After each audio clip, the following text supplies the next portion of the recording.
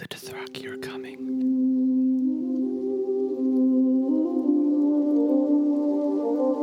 Game of Thrones. Oh my God. There's dragons. Gotta watch it. You see them.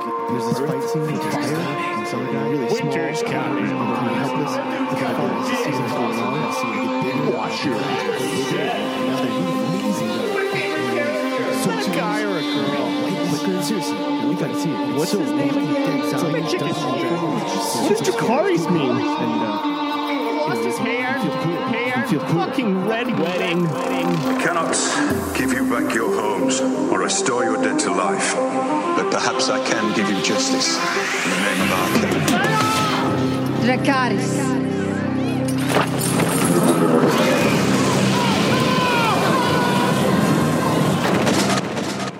Welcome to the Coffee Klatch Crew, Instant Coffee. I'm Jason Pistorino.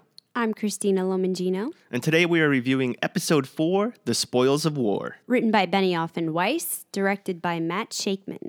And I know we discussed Shakman in our previous podcast, The Prep for Season 7, but he's known for It's Always Sunny, Fargo, New Girl, Mad Men, and House. This is his first run at Game of Thrones. And now he will be known for Game of Thrones. I really wish sometimes that we recorded while we watched the show, because I was freaking out.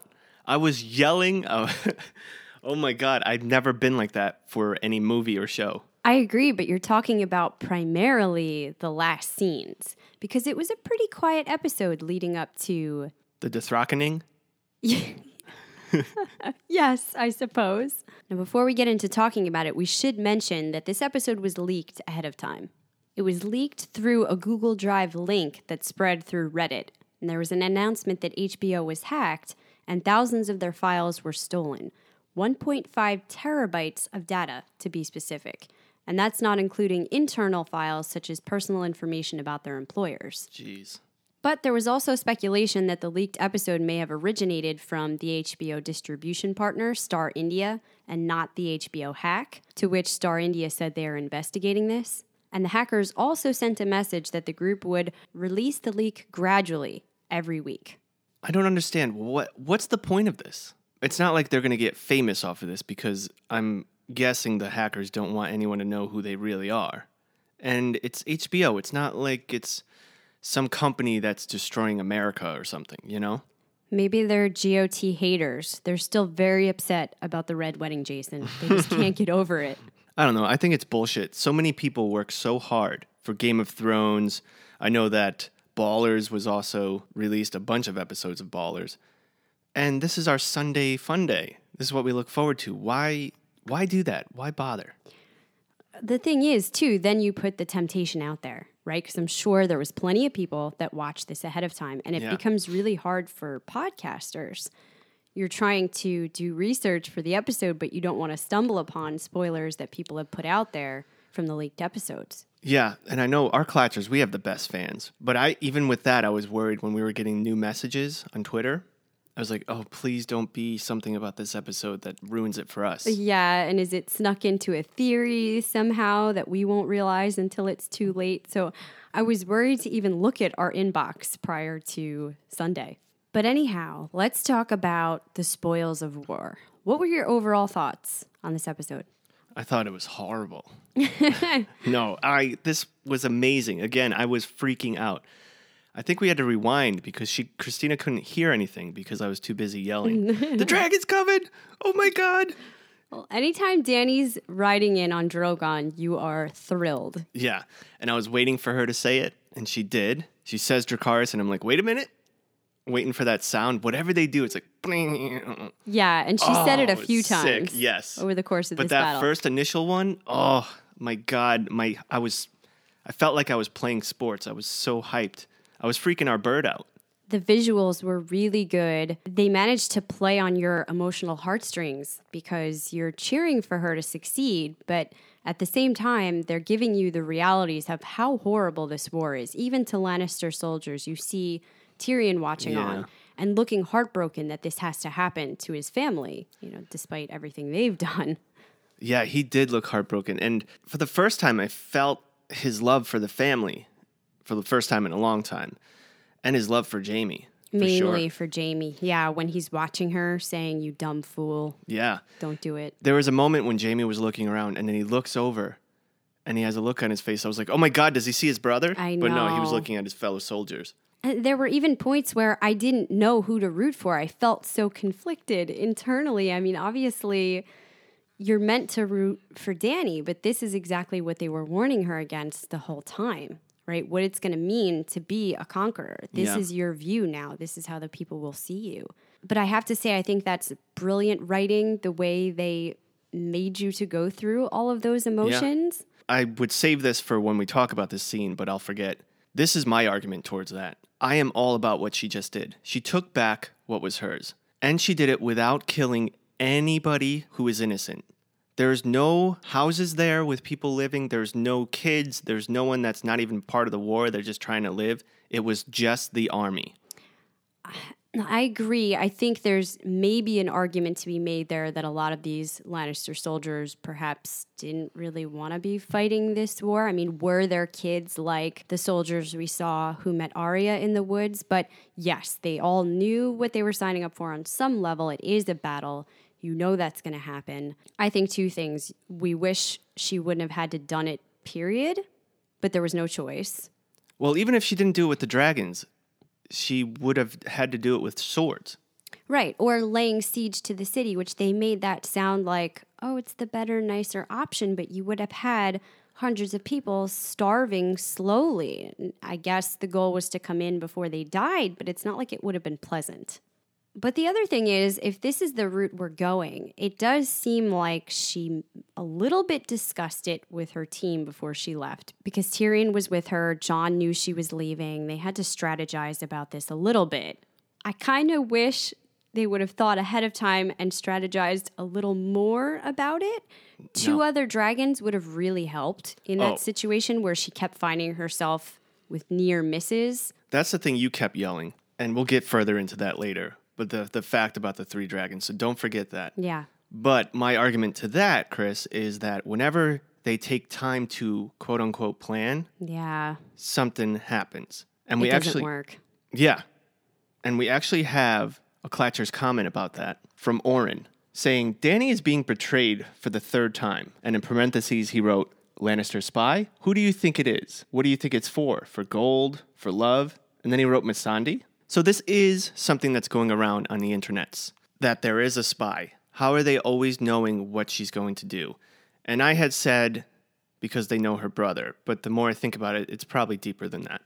So do you think there is a spy? Yeah, I've heard this theory a lot, that it could be Varys and that he's still in league with the Lannisters. He never really switched sides. And anytime it takes her too long in the strategizing phase, the problem is he's able to get word out to them and they know what she's going to do. I don't really see any evidence of that yet. Everything we've seen, we know about Varys, leads me to believe he never really wanted the Lannisters to rule. I don't see how it benefits him. Plus, they're a sinking ship now. I mean, they've had a couple of wins, but Danny is obviously the better horse to back in this race. Yes. I watched this video on YouTube, and they harkened back to 2 seasons ago, I believe, when Joffrey was killed, and everyone thought it was Tyrion. Mm-hmm. Varys put Tyrion on the ship and was walking back, and then the horn started going. And you remember he turned right around and went onto the ship. Yep. And what they're saying is he never wanted to go. That was never in his plans. So maybe he's not backing Daenerys, and this isn't what his passion is. Yeah, but you know what I do you see what I mean in that fighting for Cersei for a cause doesn't make any sense because she's gone off the deep end. She doesn't have a cause he can support. No. And fighting for her because she seems like she will be the victor doesn't make sense because that's not how it seems right now. So I don't think Varys does anything without a very strong underlying motivation, and I don't see what the motivation would be to be in league with the Lannisters. However, there is something I've been thinking about for a long time, and it's a totally off-the-wall theory. There isn't a lot to support this in the show right now either, but I feel like I have to put it out there just because it's relevant to what you're talking about. I have wondered if Varys and Littlefinger have been in cahoots this entire time. And I'm talking about since season 1. Now, I know that might seem crazy, Because for all the information we've been given, they're on two totally different sides of the spectrum. Littlefinger is only for himself and for promoting chaos. If he can bring enough shit down, he can rule over the ashes, I suppose. Although, in reality, we don't know a lot about Littlefinger's plans other than the phase 1, which was to institute chaos and then go to phase 2 once he had destabilized the existing structures, monarchy ruling.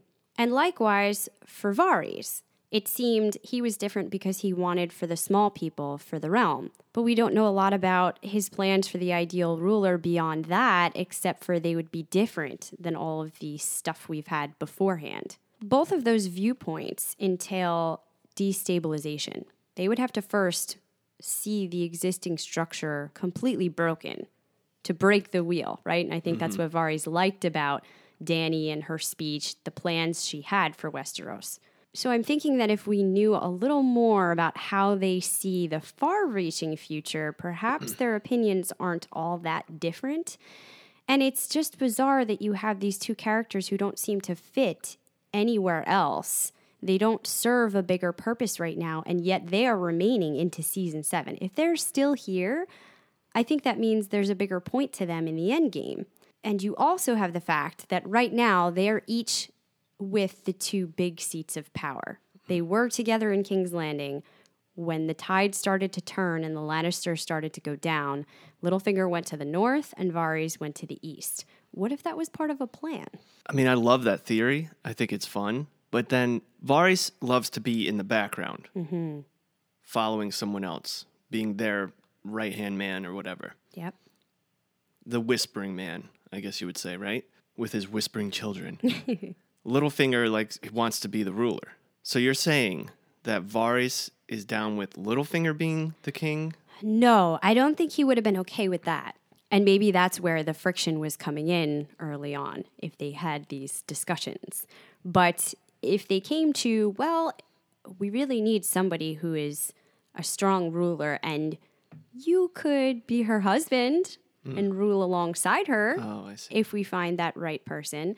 Or perhaps there wasn't even going to be a ruling system the way we think of it now. Maybe they had other ideas of how this was going to go, of something a little more democratic, a rulership, but where Littlefinger can still be a part of that and have the dreams he desired for as a child, which was to never find himself back in that position where he was a no one.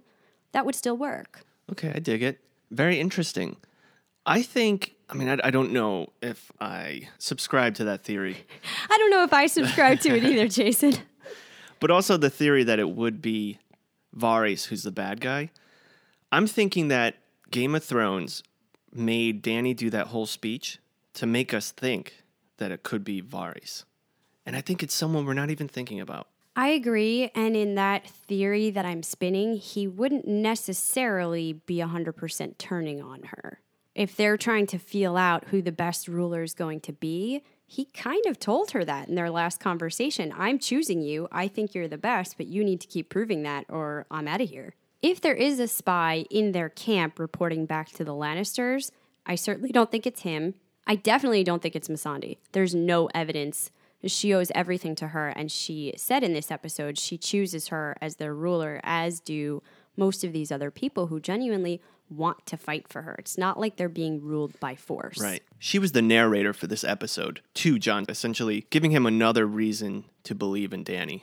We're free. If I wanted to leave, she would give me a ship and say good luck. And she has said those exact words to her before. I thought that was a nice callback to the last episode where Tyrion said, Jon, if you're unsure about her, go talk to her people. Just ask them what they think, and you'll see they view her much the way your people view you. But we digress, as usual. So much to talk about. Let's go through the episode a little, at least the highlights. We're not going to do a full crow's eye. We'll save that for our longer episode later on this week. The locations we're going to talk about here, briefly, King's Landing, Winterfell, Dragonstone, and the Reach. That's really where all the action was happening, right? In those three places. Starting with King's Landing, I just have a quick note that we see Tycho is amazed the Lannisters are going to pay their full debt in one payment. Yeah, that's never happened. And Cersei remarks that Jaime is on his way back with the gold as they speak. Now, didn't you just know, by the way that was given, something was going to happen to that gold. The payment wasn't going to happen. To be honest with you, I wasn't even thinking that way. Oh, no? It No. felt like such a setup to me. No, Yeah. we have everything covered. It's cool. It will be here. And I did not foresee this happening so quickly, where the tides of momentum to change that vastly. oh, I didn't see it going down that way either. And I certainly didn't think Dany was going to come over with her dragons this quick. But I did think there was going to be a sabotage of the gold. This is when that army is most vulnerable, trying to move everything they just took, their spoils of war, across land. That's when somebody can come and take it from you. So I felt that was foreshadowing. I also thought it was a little odd. He keeps remarking that she's turning out to be more impressive than her father. And I know he's buttering her up, but are they trying to make some comparisons here? I definitely don't agree with that. Well, what I found odd was he was the one that asked if they could be of assistance. He was almost like, how can we be of assistance of whatever you're going to do next? He seemed a little too eager to help. Well, then he kept saying, though, as soon as we get our gold. We'll do anything to help you as soon as we get our gold. Yeah. You know, Of course. so she was explaining how she would use their support if he does give it to her to expand the army, expand the navy. I guess she does have concrete plans. And most key, I thought, she was going to use the Golden Company to return their belongings. What is she talking about with that? We know it's common for whoever's in a position of power to sometimes hire out these groups of sellswords. The way an individual can hire a sellsword, kind of like how Tyrion took Bronn into his service, you can hire a company. The most well-known one is the Golden Company, but after that, it's the Second Sons. And we'll get a little more into their history, what they're about in our next episode. But there's definitely another piece here. Other than the gold and the spoils, there's something else she wants brought back to her. Oh, yeah. Is she talking about Tyrion? Oh, I wonder. What else could it be? Maybe a dragon? That would be a big ask. They're definitely more sneaky, more about stealth. Have we seen the Golden Company in the TV show? I don't think so. There is a part about this with a side story that, again, I'll get into in our next episode because you're going into book stuff that still could be spoilers. On this podcast, I talk about all of the previous books, previous episodes of Game of Thrones, but I don't include the book stuff that is stories we haven't seen on the TV show that Right. could somehow be translated. Okay. Now, that's not foolproof. Sometimes I may give things away, but I'm going to save that for later on and give a spoiler warning. Well, we know Cersei's plans have to be deeper than what we've seen so far because, one, it's been taken away from her. Everything that she's gained in these last 2 episodes prior to this one. So there's got to be more to her plans. I mean, she's lost her army, or the bulk of it, I'm sure, and she's lost what they worked so hard to finally get an ally. That's gone. And this must spell defeat for them, right? Some of their main forces were taken out here in this battle. They no longer have at least the majority of those spoils. That was a question I was going to ask you. Randall tells Jaime in that scene, the gold is on its way to King's Landing. We sent it out already. Then the battle starts to happen. Was the majority of it already gone? Could it still be safe and on its way to Cersei? Oh, you might be right. A lot of what we saw Drogon burning could have been their grain stores, the food they were That talking they were stealing about. from the farmers. Yeah. So if that's the case, she's not totally lost because she can pay the debt and use the Iron Bank to help build back her army. Oh, and let's not forget, she still has the Ironborn, Correct. which have been probably her greatest ally so far. Yes, and while Dany just had a great victory, it is going to cost her some of those Dothraki, which is right now her main fighting force. She doesn't know where the Unsullied are. She doesn't have them. She doesn't have her ships. She's got the Dothraki and the dragons. So she has to be really careful with the way she uses this and how she moves forward against Cersei. Yeah, Jaime's going to come back and be like, ugh, they're all dead. Only me and Bronn made it. Bronn saved my life. Oh, if they get out of the water. 'Cause they Right? started We don't drowning. even know. That was an awesome ending. It was a really ambiguous. Jaime kind of looked like he was drowning. I think he was knocked out. Yeah, I don't think he was dead by any means, but Yeah. Oh, no, it wasn't an ocean. I was going to say, what about the god we've been talking about? the Ironborn god. Yeah, I think he's fine if Danny just leaves that. Yeah. Oh, he's good. He got knocked into the water. I'm not going to investigate that any further. Bronn saves him again. He's the man. Yeah. What I was starting to say is he's going to come back. He's going to say all that, and then he's going to say, also, Lady Olenna had one final thing to say to you. She killed your son. Yeah, and all that food we were going to use for the people to keep them liking you and not Danny, that all got burned up. Yeah. They're completely reliant. Oh, and your weapon is burned up and done Yeah. for the dragons. Now, I thought that was one of many. They Probably. were kind of making it sound like get Qyburn's ballista, as though it's the only one. Now, they could make more, but I don't know how long that takes them. I can't stop thinking about that final scene. Yeah, let's go slower because we had other things to talk about. First, let's go to Winterfell. We start by seeing Littlefinger gives Bran the Valyrian dagger. Oh, we totally were off on that. In the trailer, they made it look like Littlefinger was pulling it out to fight.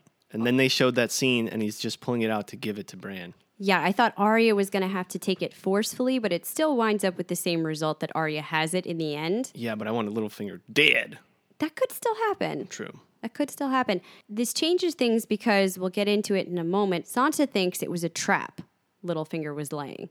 But here, Bran lets Littlefinger know he can see things. He knows what he's up to. He says, chaos is a ladder, after all. Which is something that he's said before, but not to Bran. No, Bran would have no way of knowing that otherwise. He's freaking all these people out by telling them some of their most important moments that there would be no way he could know. And Bran kind of, I guess, explains it to us better. One of our thoughts last episode was, how is Bran so different now? And Game of Thrones kind of answered that question. The real Bran died in the cave. We can see he remembers the Bran. He remembers the thoughts he used to have, but there's so much more in the way of that now. Yeah, and that's told by Mira, which I think is a good call. She's the one that knows him best, has been with him this whole time. So when she comes in to tell him she's leaving and she sees Bran's lack of emotional response to that, she says, you died in that cave. We kind of thought that too. And the complaint that we were making was more of we hadn't seen that struggle. We knew that it happened, that he was traumatized, but we sort of flashed from that all the way to where he is now. And so it feels like an abrupt transition to Three-Eyed Raven Bran. It did at first, but now I'm warming up to it. It's not too bad. I just think they're doing a little bit of a disservice. We see him for a couple of minutes. He says something weird, and then we move on. We're not really getting the Bran arc, the Bran storyline, which was a lot more prominent in the books, especially in season 1. We opened up the story after seeing the others going directly to Bran.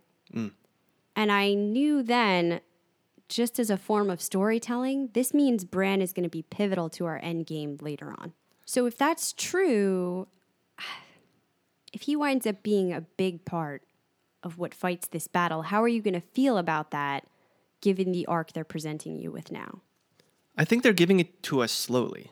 When he's talking to Arya, he's letting us know, he's showing us how much he has learned, how much better he's gotten, and a grasp of it. He used to fear this power almost. Like every time he had a flashback, it would come back to him like freaking out about it. I think all those nerve cells have like burnt out. And now his way of being able to deal with seeing so much at once is to shut off emotionally. He knows everything she's done. And I love the way he does it. I mean, it's creepy. It's socially, it's wrong. But just saying, I saw you at the crossroads. I thought you were going to King's Landing. But no one seems to want to ask. This is what I would do. I'd be like, Bran, all right, so you see everything. How does this end? Yeah, I think that could be coming. And as you said, what I think they're doing right is having him now see the important pieces of information that we need related to our characters. So telling Littlefinger that was like saying, I know what you're about. Your whole motto in life is chaos is a ladder. I'm on to you and I'm watching you. Then when it comes to Arya, he tells Sansa, by the way, this kill list, it's not a joke. She's serious. Oh, yeah. And she was going to go to King's Landing to take Cersei out, and that's when Sansa realizes. So that makes him a key player, and I do love all of that. I agree with you. He has had to accept it in order to deal with it. And at this point, I don't see any better way of handling it. I guess I just wish that we had more scenes with him last season when he was so removed from the storyline to see a little bit more of that journey. Because now it's all moving very quick. You don't have time to kind of jump into that. We have to say, and we'll dive deeper into this next time, that we got the Stark reunion we've been waiting for. Yeah. The nice, I missed you, it's good to see you, Sansa and Arya reunion. Although, while watching it, I was on pins and needles. I was waiting for it to turn real quick. I was like, okay, they're hugging. They're hugging. How long will this embrace last? Where is the coldness? But we saw, and we won't get too deep into this because of time. We'll dive deeper later. We saw Arya actually trying. When she brings up the list the first time, and Sansa laughs, Arya gives that fake smile and realizes Sansa's not ready to see the real me. Yeah. So she plays into it. What I was worried about is not having that there, where Arya doesn't care. What her response is going to be. And just kind of just throws it at her. This is me. Yeah, and I think that we see that was important because later when Sansa sees her fighting, her reaction to it is not good. So that was too much too quick for her. And I like that there's still enough of Arya left to sense that and to care about the relationship. I mean, we know their differences were always kind of petty child things, the fighting between them. Yeah. So it does make sense now after everything they've been through. That's not going to matter anymore. But these big things will. And I wonder if Sansa is worried about Arya's fate in future. If she does continue single-mindedly going along with this goal, where is it going to lead her? But back to this scene in the Godswood for a minute. This is where Sansa starts telling them Littlefinger wouldn't have given Bran the dagger if there wasn't a reason. He was laying a trap for him. Now we see that Bran doesn't keep it. He winds up giving it to Arya. But what do you think he was up to there? What was Littlefinger scheming at? I don't know. I mean, especially since we do a podcast, I want to have all the answers. I can't read Littlefinger. I don't know what his plans are. And I guess that's the beauty of him. And that's what we always loved about him. While the plans were being laid out, we never know. We couldn't read through that. And that's the beauty of his character. So what is he trying to gain here? I have no idea. It makes sense that he wouldn't want the dagger on him, given all of the controversy that surrounds it. But to then turn around and make it an issue by bringing it up again and giving it to Bran doesn't make a lot of sense. So I'm hoping we get more about that next time. Yeah, and him poking Jon about his sister. Like, he's doing little things that are destabilizing, but that's why I go back to is there like a bigger purpose to why those things are happening, which we know there is, but what is he after? And by the way, whatever the initial plans were, I think they're changing minute by minute as scenes unfold at Winterfell. The way he looked at Arya after that fight, I don't know if I'm imagining things, but I almost read into it, maybe I've been backing the wrong horse this whole time in trying to teach Sansa how to be a player. Maybe I should have been colluding with Arya. I'm not even concerned about that. I'm more worried about how Sansa reacted to Arya kicking some ass. Yeah. Not pleased. She walked away. We saw first that Pod was telling Brienne very touchingly that she had honored her oath to Catelyn by serving these girls. And then Brienne is training Arya at swords, and Arya bests her. Oh my god, it's so cool. We finally get to see how badass Arya really is. She kicks some serious ass. I mean, we know Brienne is one of the best fighters in all the realm. And she tells her that. You even defeated the Hound. That means you are great at this. Well, yeah, she says it in a more maniacal way. Brienne brings up that I'll get your trainer to come, or the trainer. And that's what she says. He didn't beat the Hound. You did. And I was like, man, she is so fucking badass. This is so great seeing the juxtaposition between this now and what she went through with the No-Face Gods. Yeah, and then Brienne asks her, who taught you to do that? She says, no one. I love it. It's the Arya we were looking for, that shining moment. And I know we're probably not going to get a lot of them in season 7, so I'm holding on to them when we do. But as you said, that ends with Sansa walking away and Littlefinger looking on, very pleased. Was it because she used the dagger? Maybe his intentions the whole time was for Arya to get the dagger? Perhaps, but why? Does he want her to kill Cersei? Does he have an inkling that's what she's going to do? I mean, that would make his life easier if he really wants her off the board, have somebody else do it for him. But that's a long leap. Yeah. I don't know how many other people know about Arya's intentions. She just got here. Well, let's push that out to the Clatchers. What do you guys think? What is Littlefinger's plan at this point? Email us at contact@coffeeclatchcrew.com, and we'll talk about it in the next episode. Before we go into Dragonstone, talking about Clatchers and their emails, we've gotten a lot of emails from our Clatchers asking us, what is this Patreon thing you guys keep bringing up? And we do talk about it so briefly because we don't want to be boring or too repetitive. Annoying. Annoying, yeah. But let's just bring it out. Let's spell it out for everybody right now. What Patreon is, it's a subscription-based podcast. And what it means is you get extra bonus content from Christina and myself every month. And it's a tier-based subscription. So basically, we made this Patreon page to help us pay for the bandwidth costs. And the other costs associated with podcasting. Essentially, most of what we do is free. So the TV reviews are always still here on the free channel. We get into other kinds of content on the Patreon. But it's difficult. We both work about 4 regular jobs, Jason and I. And Each, yes. And the primary reason we do the podcast is it's a passion of ours. But unfortunately, there are still realities of what the costs are to do these things. And so Patreon really helps us to support that and keep going with the free podcasts. So basically, the Clatchers on Patreon, they're not just paying for the content, they're paying to help us out. So you can join for even $1. And the things you get from being a Patreon member is exclusive access to our Clatchers community chat board and polls, just for the Clatchers. Bonus content, it's a bonus episode. We give you outros, bloopers, secret theories, interesting stories in the news. 1-minute recaps of other shows and movies that we've watched, and other entertainment things sometimes, such as video games. And you get background knowledge of what's going on with the cast that normal listeners don't really get. Yeah, so that's step 2 with the 1 bonus content episode each month. And then the final step is the movie review podcast.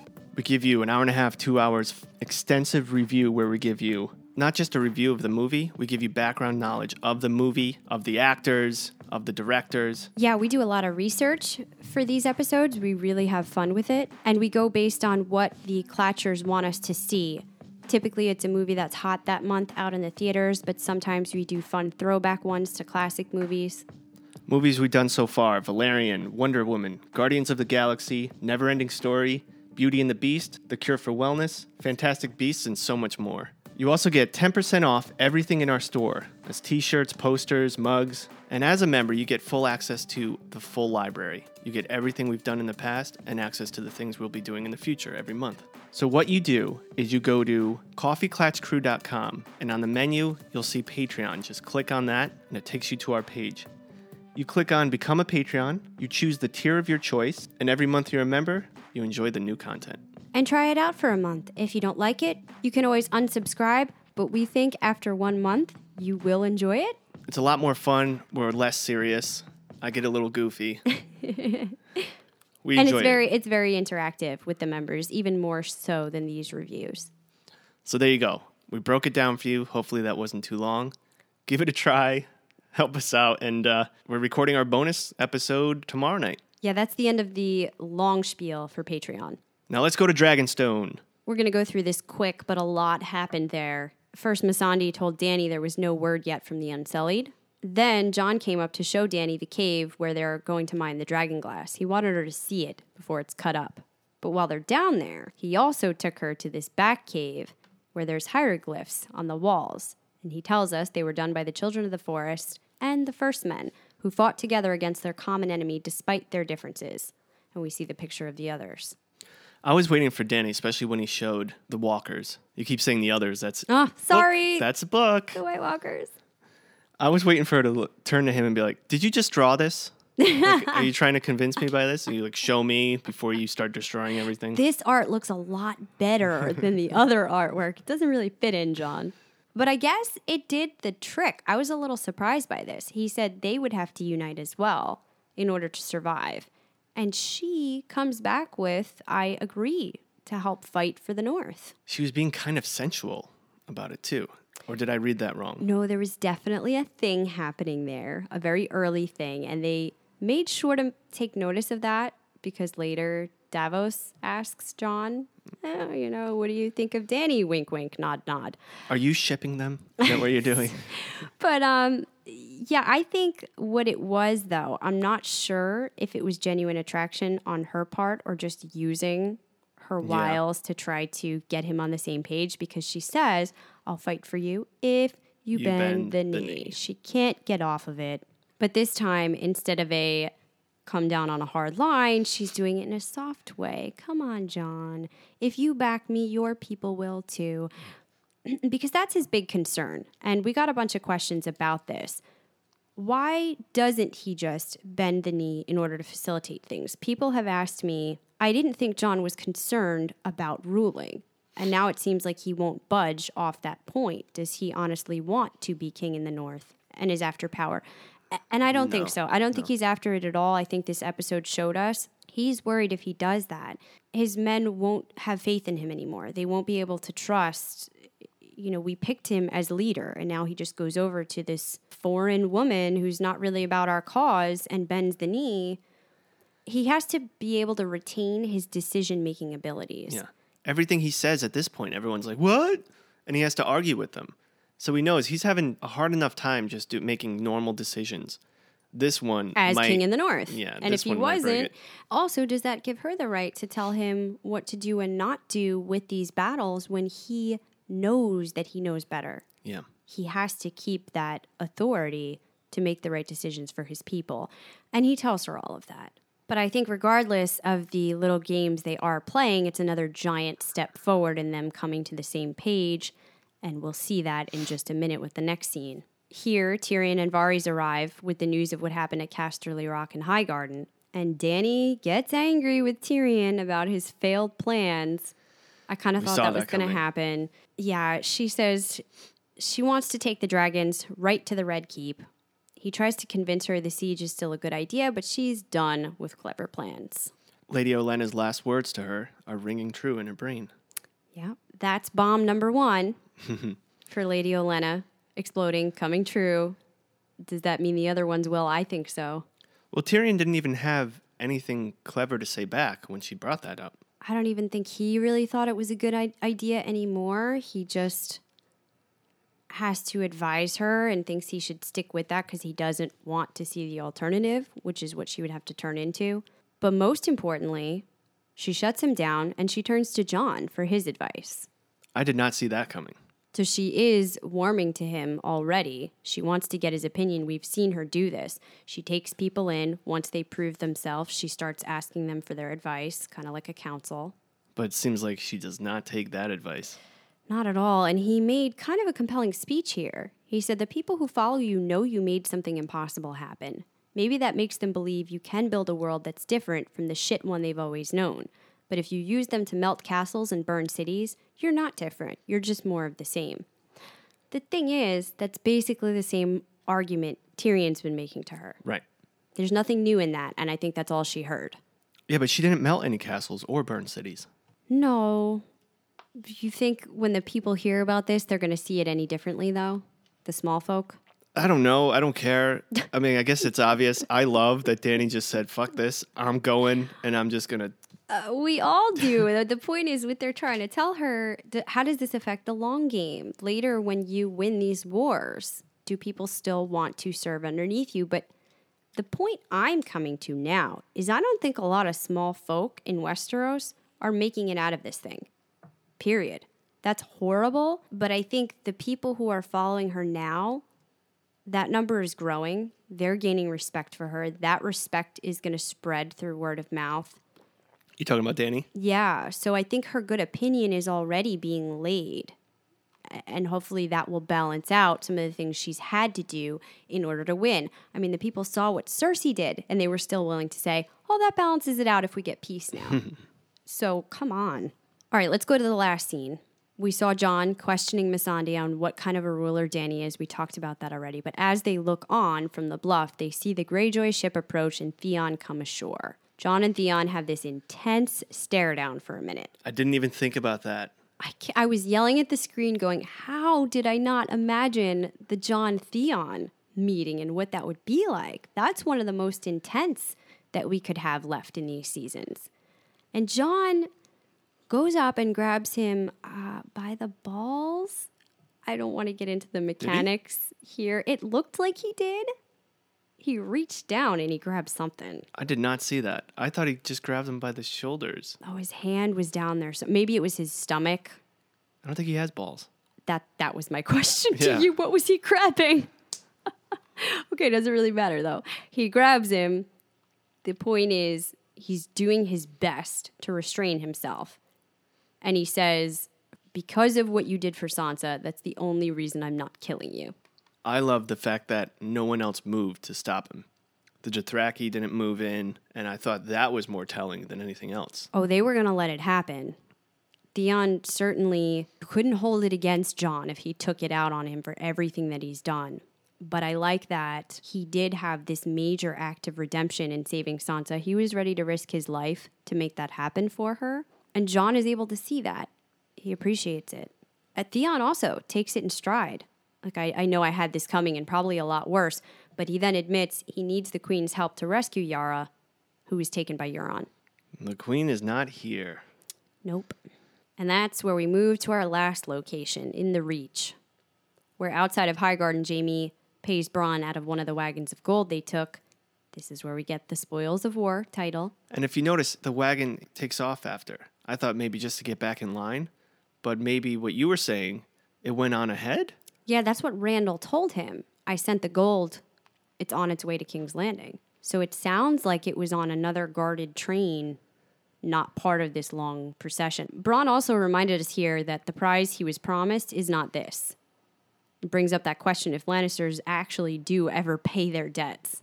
And then Jaime tells him to accompany the Tarleys to get grain from the farms in the Reach for their winter food stores. That's when they do a bit of a scene cut, so I don't know if during this time they did go get some of that food, because now Yeah, Bronn and Randall are back. They have more wagons.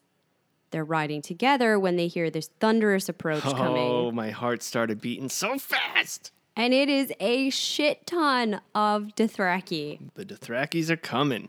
Now, how did they know exactly where they were?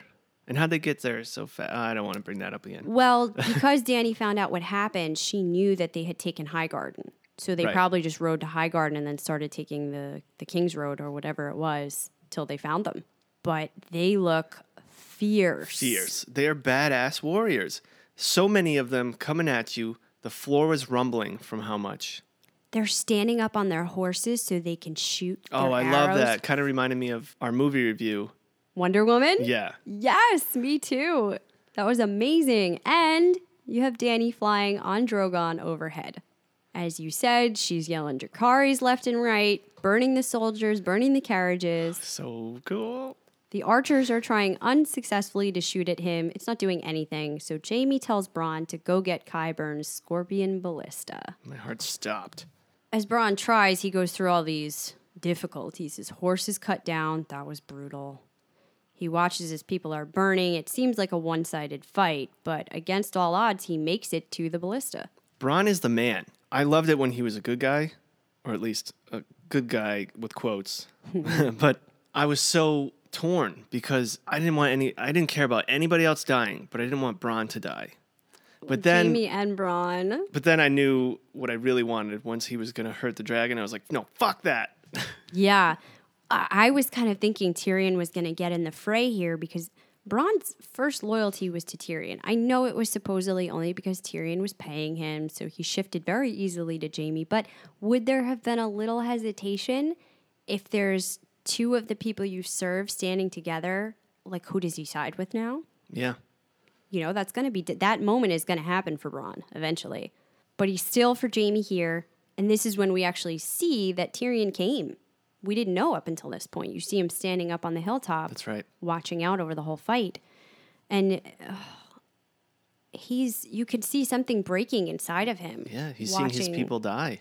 The Dothraki so glibly are like, Tyrion, man, your people can't fight. Oh, that was kind of funny. Yeah.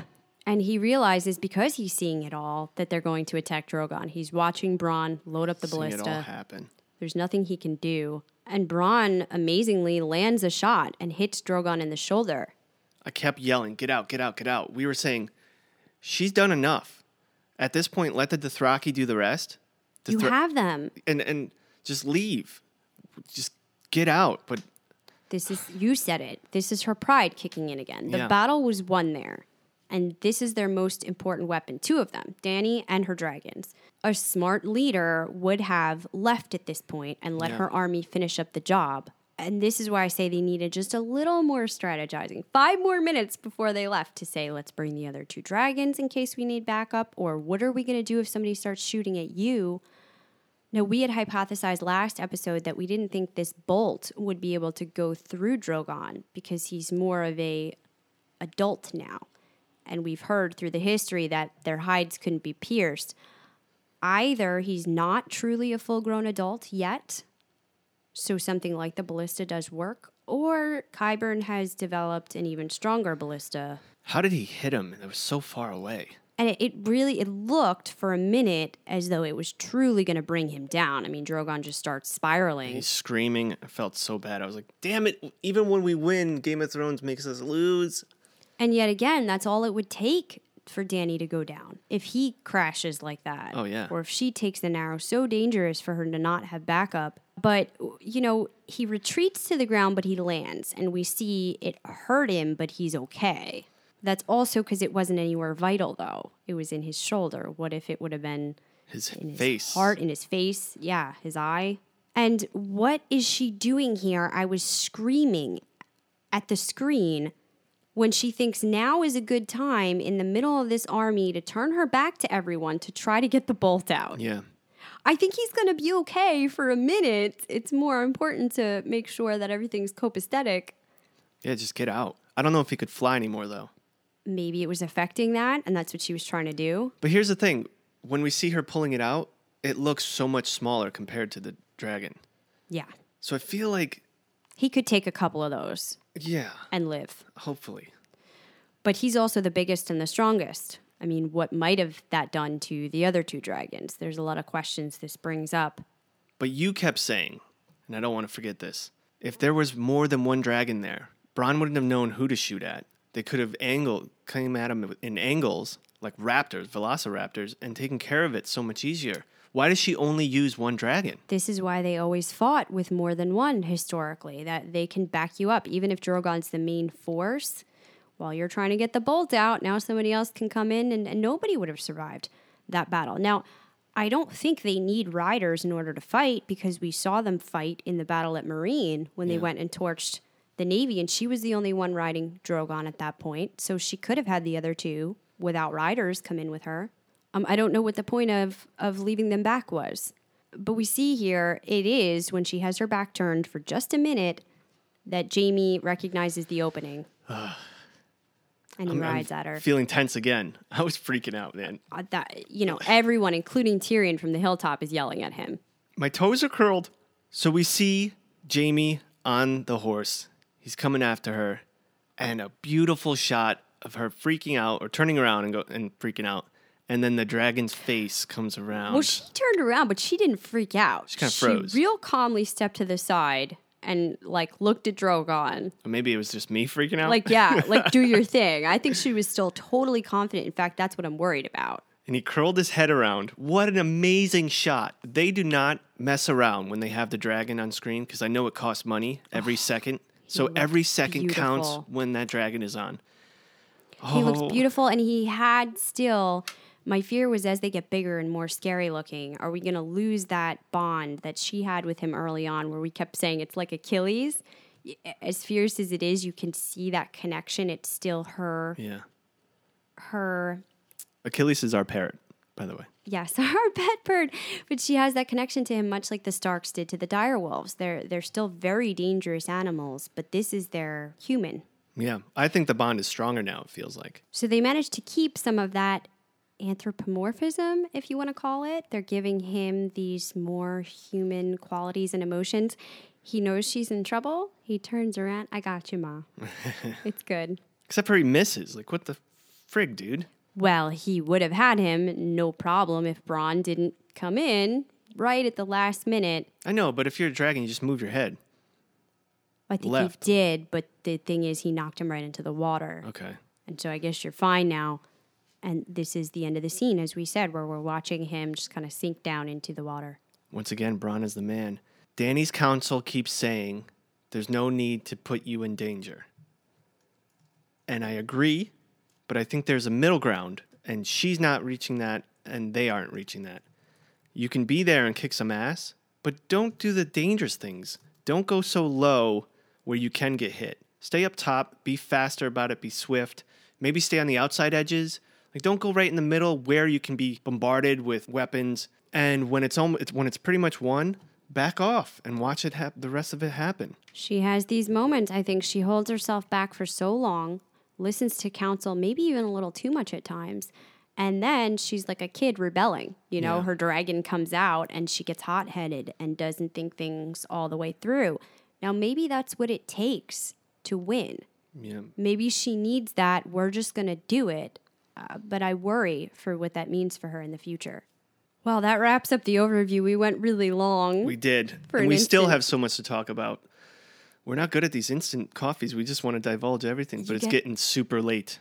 You get so into it. I think this late in the seasons, it's hard to keep constrained. We did still bring up a lot of questions that we have for next episode. If you have any thoughts, write in. We will discuss them there. We will give you some more of that book background to expand what we saw here.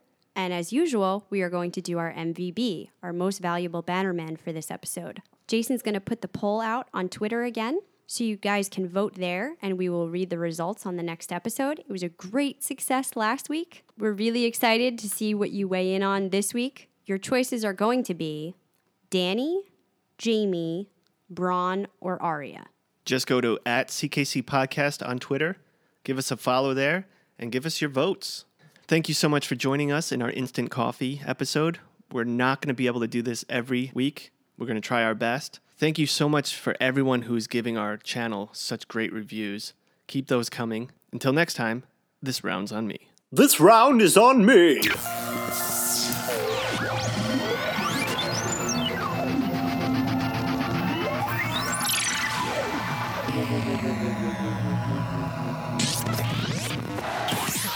Please hang up and try again.